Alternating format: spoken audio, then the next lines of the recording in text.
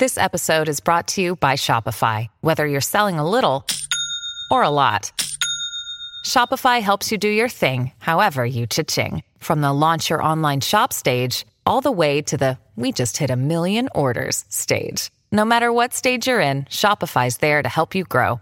Sign up for a $1 per month trial period at shopify.com/special offer, all lowercase. That's shopify.com/special offer. When you need mealtime inspiration, it's worth shopping Kroger, where you'll find over 30,000 mouth-watering choices that excite your inner foodie. And no matter what tasty choice you make, you'll enjoy our everyday low prices, plus extra ways to save, like digital coupons worth over $600 each week. You can also save up to $1 off per gallon at the pump with fuel points. More savings and more inspiring flavors make shopping Kroger worth it every time. Kroger, fresh for everyone. Fuel restrictions apply. Because actually, when I first met you, I actually did judge you a bit because you weren't conscious of saving like I was. Where, like, for me, it's like, if I can see, like, a cheaper way of doing it, I was like, oh, let's do that. But you weren't very conscious like that. And so I was just like, but he's the one that is in college there, and I'm not. And there was a bit of, like, judgment there. So with me and you, when I first met you, I was a saver. Growing up, every single penny my mum ever gave me, pound, pocket money, I always saved. And when I met you, it wasn't that you were frivolous with your money, but you were in debt, and I'd never met any...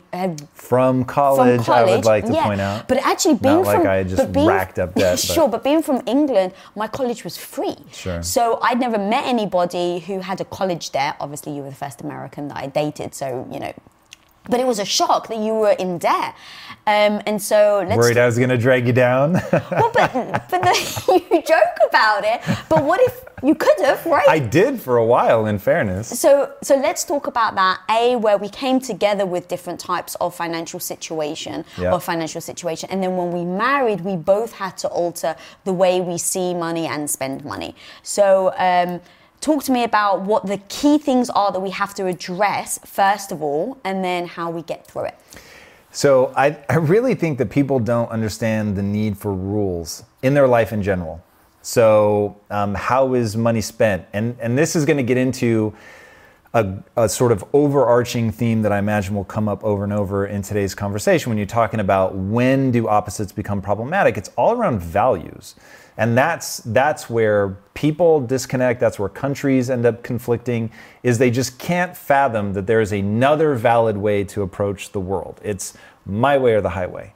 And around money, man, you got a lot of like hidden values that people mistake for truth. Like when we first met, I was like, oh, so how much money does your dad give you as basically an allowance? And you were mortified that I would ask that because you had a value that was like, you don't talk about money. And I remember thinking, this is going to be a problem. So and look, I could not have said, oh, we have a collision of values here. That obviously is something that's come over time. But at the time, it really did hit me as, when someone has a conflicting value with you, they see the world in a way that you think is worse, less than, it really hits you in a visceral way of like, I don't like this. And when you have a visceral reaction, most people do not know what's happening. They just go with their neurochemistry. So they have the visceral reaction, and as Viktor Frankl said, between stimulus and response is a gap, and you get to choose how you respond.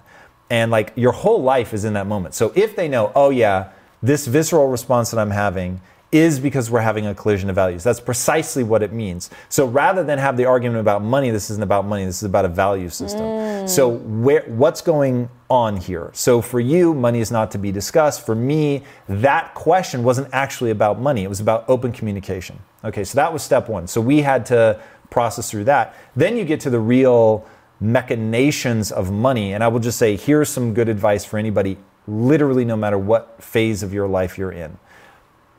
Off the top, pay bills. Then you need to be saving. You want to save as rapidly as you can to get to the point where you have 6 months cash on hand, period. I don't care who you are. I don't care what your value system is. This is just reality. And we're recording this in the middle of the COVID-19 crisis. So can anybody say that that would be a bad fucking idea to have 6 months living expenses? Not cut your life to the quick. The way you live now, you can live without changing a thing for 6 months. if you're unable to save, your lifestyle is out of control, and you need to get your lifestyle to a point where you can save up to that. Because you only have two levers, the amount of money you make and the amount of money you spend. That's it, homie. So it's one or the other. Now, that is not something that I was good at when we met. That's certainly something that I've gotten more disciplined over time. But even in the beginning of our relationship, when you were like, hey, it's really, I come from a saving standpoint, I was like, that actually does make sense. Like, I've always been by myself. I've always kept my expenses very low, but there's no question that is a very smart way to approach it. So anyway, keep your expenses reasonable. Make sure that you save up enough money. Make sure that your bills get paid. And then after that, make sure that you have spending money that each of you control.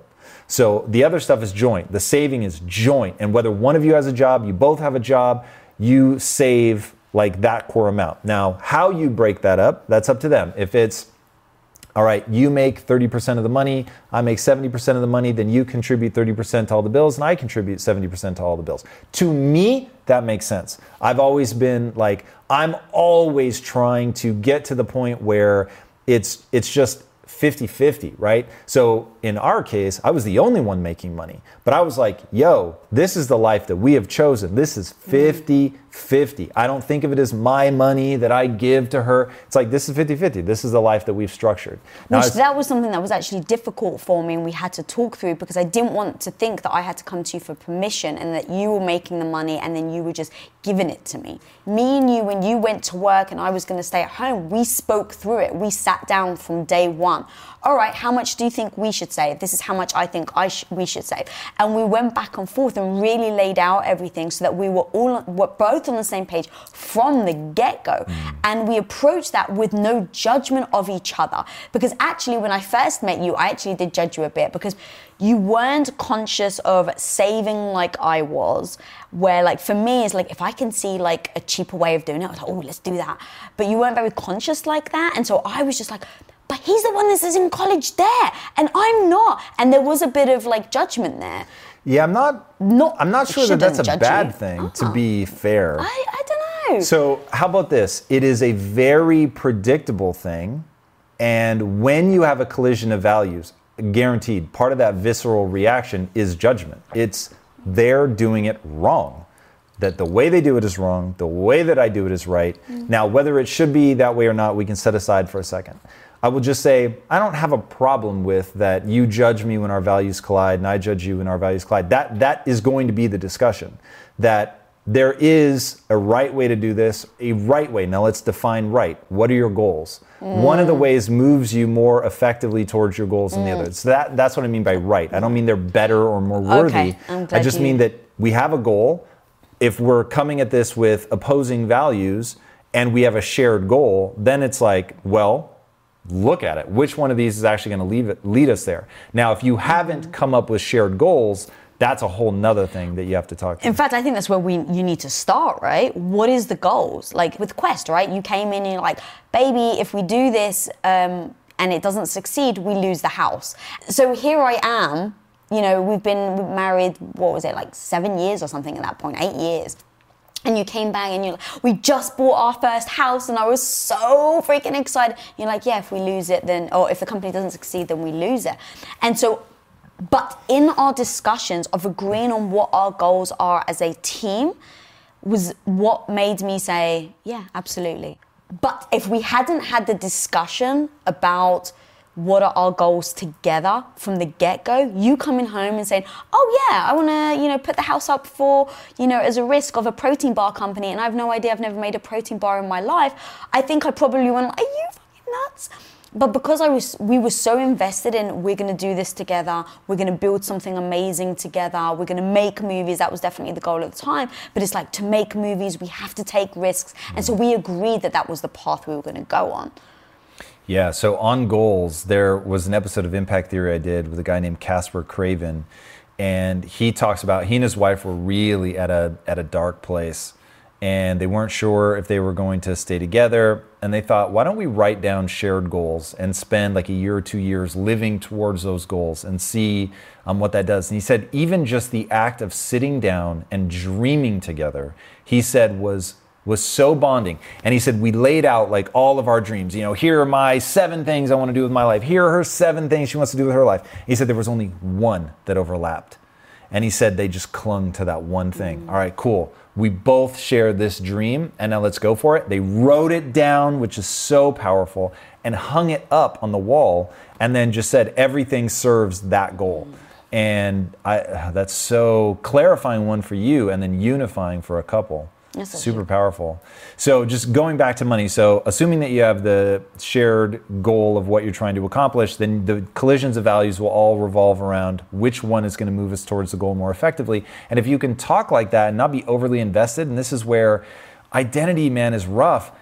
I've heard it said, I forget by who, but when you touch on someone's identity and say that's a problem, or you're not as good at that as you think, ooh, that's when you light people up and they get super defensive.